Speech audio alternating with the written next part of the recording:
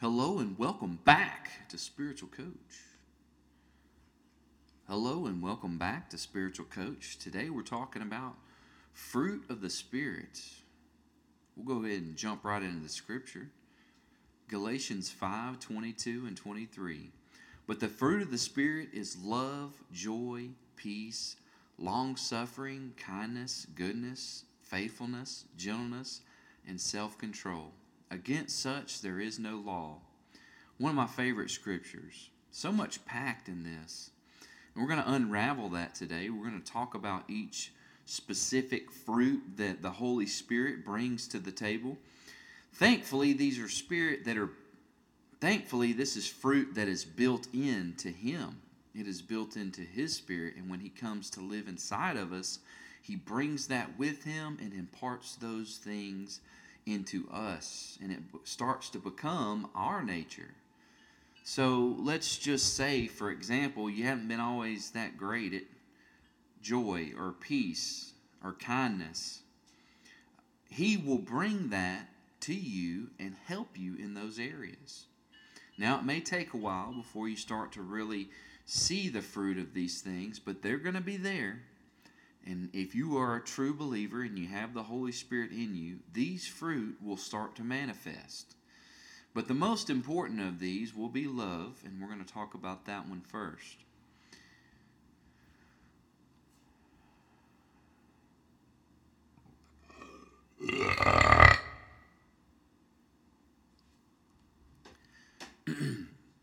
We'll go ahead and read a definition of love.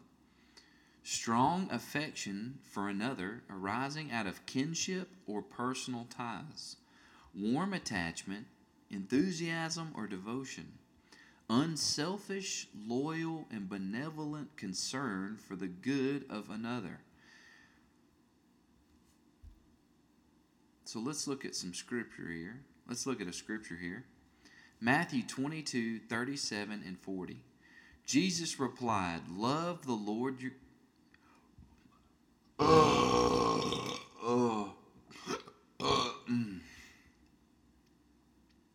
Jesus replied, Love the Lord your God with all your heart and with all your soul and with all your mind. This is the first and greatest commandment, and the second is like it. Love your neighbor as yourself. All the law and the prophets hang on these two commandments. I really appreciate him saying that, because basically everything is summed up in love to begin with. If you have love, you basically have nailed it all. And in Galatians at the end it says, and in Galatians 5:22 and 23 it ends with, against such there is no law. When you have these things present inside of you, there basically is no need for there to be law, because you have become a law unto yourselves, as it says in another place in Scripture. And then here, confirming again in Matthew 22, it says that all the law and the prophets hang on these two commandments. Basically, everything that is written in the Bible or written in their law is basically summed up in love. If you love God with basically everything you have in you, and you love your neighbor as yourself, you've fulfilled the law. You've done what God has asked of you. And the fruit of the Spirit, love, will... That's why I believe love is mentioned first here in Galatians, as, it's the most important. Nevertheless, we're going to talk about the other 8. We're going to go to joy next. We'll read a definition for joy. The emotion evoked by well-being, success, or good fortune, or by the prospect of possessing what one desires. The expression or exhibition of such emotion. A state of happiness or felicity, bliss, or a source or cause of delight. I believe that joy also can happen outside of happenstances or happenings that happen to you. Joy can be a constant, as we see. It is a fruit of the Spirit. So you don't necessarily have to have good things or good fortune happen to you, but you can just be joyful because you have the Holy Spirit. Let's look at some more scripture here. Psalm 16:11. You will show me the path of life. In your presence is fullness of joy. At your right hand are pleasures forevermore. His presence brings fullness of joy. And when you have the Holy Spirit, that is His presence. His presence is in you. So He brings fullness of joy. Isn't that beautiful? Look at John 15, verse 11. These things I have spoken to you, that my joy may remain in you, and that your joy may be full. Amen. Let that be so for all of us today. His joy will remain in us, and that joy will be full. It doesn't matter what's happening to you right now. You may have a bad go of things, a lot of string of bad luck, as some people would say. Nevertheless, let His joy be full in you, knowing that you have Him in your life.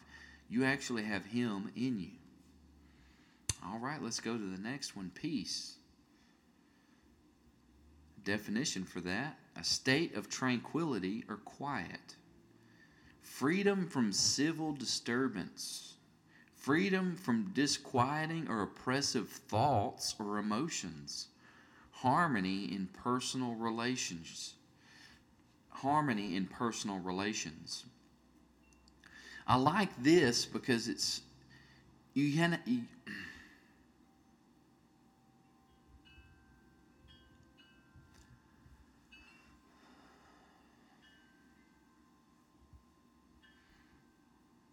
I like how it's a well-rounded definition on this one. You can have peace and civil, whatever maybe is going on, and there might be civil disturbances, but you still have peace in that. You have peace from oppressive thoughts or emotions that try and bog you down.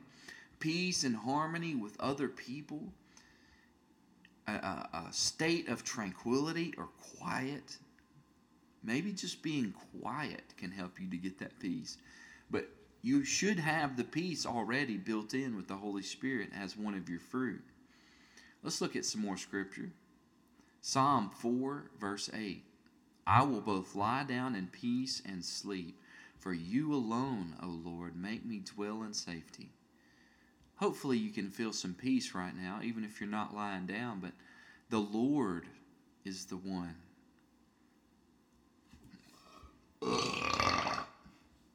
The Lord is the one that is giving you peace. Psalm 29:11. The Lord will give strength to His people. The Lord will bless His people with peace. Psalm 37, verse 11. But the meek shall inherit the earth and shall delight themselves in the abundance of peace.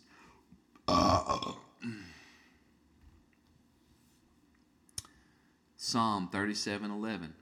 But the meek shall inherit the earth and shall delight themselves in the abundance of peace. This is peace that surpasses all understanding. You don't have to worry about anything. You don't have to be stressed about anything. Even if you have all these problems, you can be at perfect peace, knowing that the Holy Spirit is in you, that God is in you, that you're on His side, that you have salvation, that you're a servant of the Lord, that you are doing the best to serve Him. Psalm 119, 165. Great peace have those who love your law, and nothing causes them to stumble. Do you love God's law today? Do you love His word? You will have great peace, and nothing will cause you to stumble. Amen. Let's go to the next one, long-suffering. Let's look at a definition. Patiently enduring lasting offense or hardship. Whew. That just sounds tough. Long-suffering. You think about it this way, suffering long. And another rendition or interpretation would be patience. All right? Let's look at some scripture. Ephesians 4, 1 through 3. I, therefore, the prisoner of the Lord, beseech you to walk worthy of the calling with which you were called, with all lowliness and gentleness, with long suffering, bearing with one another in love, endeavoring to keep the unity of the Spirit in the bond of peace. In the bond of peace, amen. You got to suffer with some folks sometimes. You got to suffer with them. Sometimes they might get on your ever-loving nerve, but because you love them, you try to bear with them and try to get along with them to the best of your ability. Sometimes they won't have nothing to do with it, but to the best of your ability, you do that.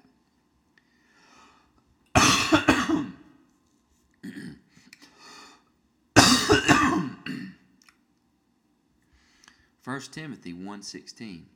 However, for this reason I obtain mercy, that in me first Jesus Christ might show all long-suffering as a pattern to those who are going to believe on him for everlasting life.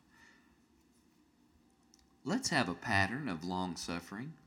Let's have a pattern or a frequent, habitual action of suffering long with others, trying your best to overlook faults, to love them, even when they're not very lovable, even when they're not very lovable, even when they're not very lovable.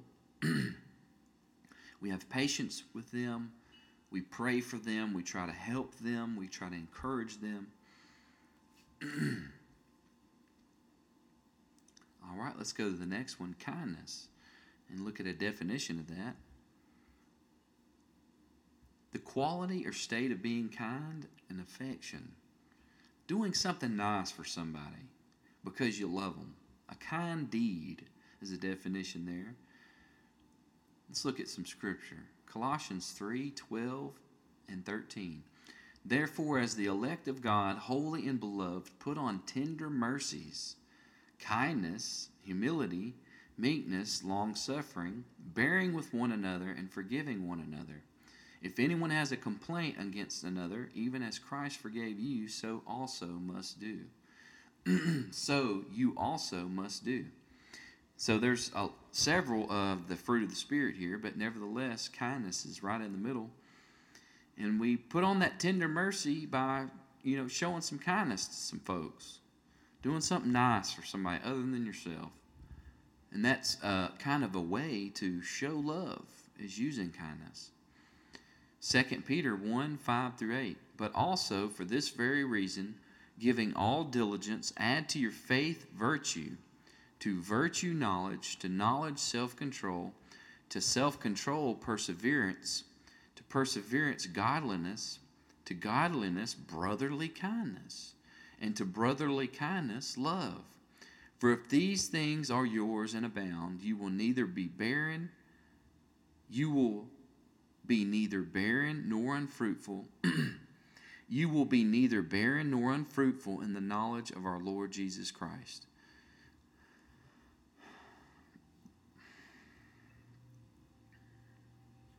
You want to be fruitful today? Follow these scriptures.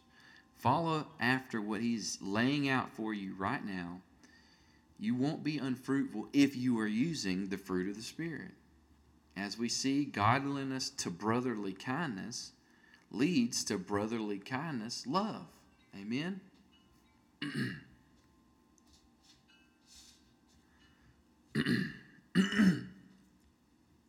Let's go to the next one, goodness, and look at a definition for that. Of a favorable character or tendency that can be relied on, virtuous, right, commendable, of the highest worth or reliability, well behaved.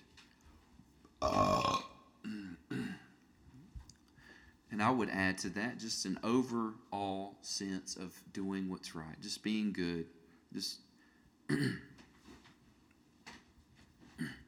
let's look at some scripture. Psalm 16:11. You will show me the path of life. In your presence is fullness of joy. At your right hand are pleasures forevermore. Amen.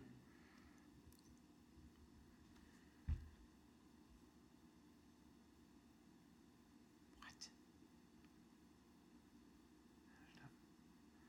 Skip down there. Oh, gosh.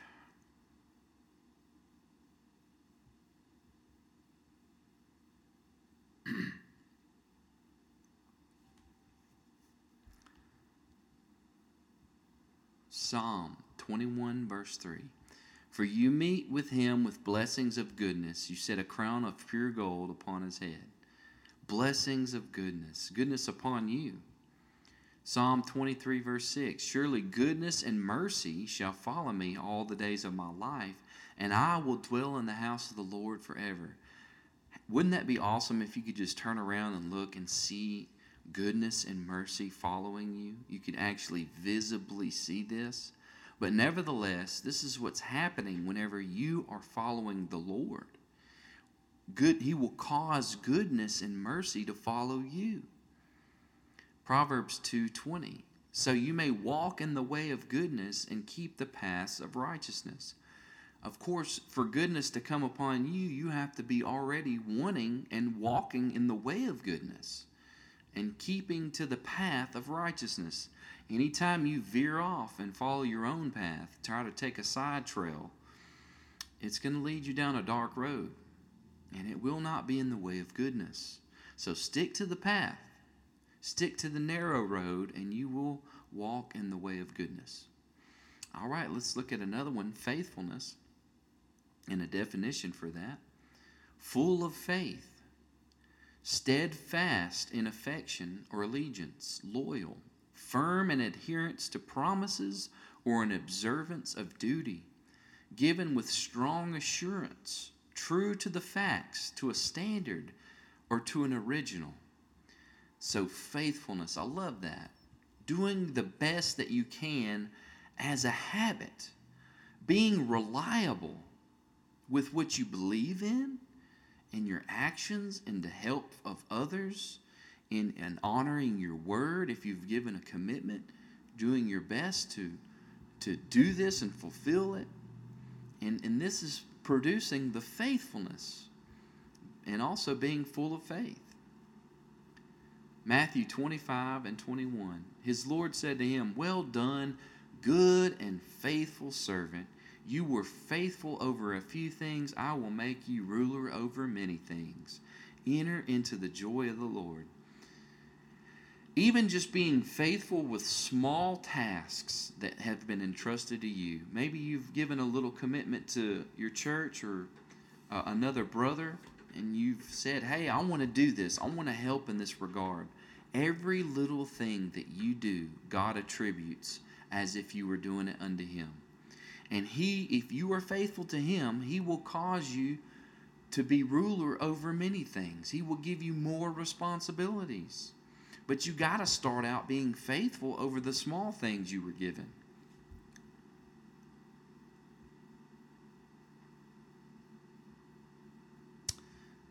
All right, let's go to the next one, gentleness. And a definition for that. Chivalrous, honorable, distinguished, relating to being a gentleman, tractable, docile, free from harshness or sternness or violence, soft, delicate, and moderate. So being gentle, most people already know what some of these mean, but being a gentle person in nature, not being overbearing, not being mean, being calm, cool, and collected, as it were. Let's look at Galatians 6 and 1. Brethren, if a man is overtaken in any trespass, you who are spiritual, restore such a one in the spirit of gentleness, considering yourself, lest you also be tempted. Of course, we are trying our best to be gentle to anyone who may be walking outside of the will and the word and the ways of God. We try to lead them back gently to the best of our ability, but that doesn't mean that we don't ever try to rebuke, because also the Bible tells us to do this. So there's always a fine line. You try your best to walk a balance beam in the ways of God, but there's always moderation in everything. There's always a place for certain things and ways of doing things. But as a general rule of thumb, it's a good idea to walk in the spirit of gentleness and try to help people to be restored back to the Lord. Amen. 1 Peter 3:15. But sanctify the Lord God in your hearts, and always be ready to give a defense to everyone who asks you a reason for the hope that is in you, with gentleness and respect. So there's going to come a time where somebody wants to know, what's the deal with you? Why do you believe in God? Why do you have a heart for the Lord? And you try to give them the best that you can and tell them and say, this is why I believe, And you try to do that in a gentle way. You're not trying to prove a point. You're not trying to be mean. You're not trying to make sure you're the one that's right. And you're not trying to argue. You're not trying to debate. But you're just trying to, explain yourself. This is why I believe. And yes, you can give them points and things like that, but you're always trying to do it with love. You're trying to do it gently and with respect. You're not trying to beat somebody over the head with it. You're just trying to show them the truth. And at the end of the day, that's what it comes down to. You want to help them understand the truth. Matthew 11:29. Take my yoke upon you and learn from me, for I am gentle and lowly in heart, and you will find rest for your souls.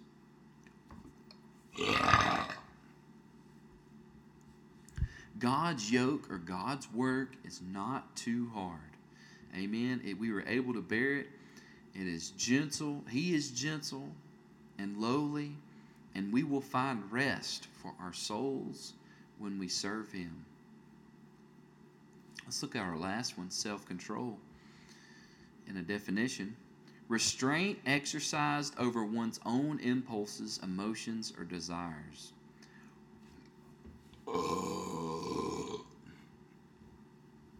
I would say restraint over your words as well, restraining that tongue, restraining your actions, restraining everything. Everything is within self-control. Everything you're thinking within moderation. What can I do? How can I moderate my life? How can I prioritize things and put things in the right priorities? What can I do to have self-control? Staying away from sin, not seeking after sin, but trying to avoid it.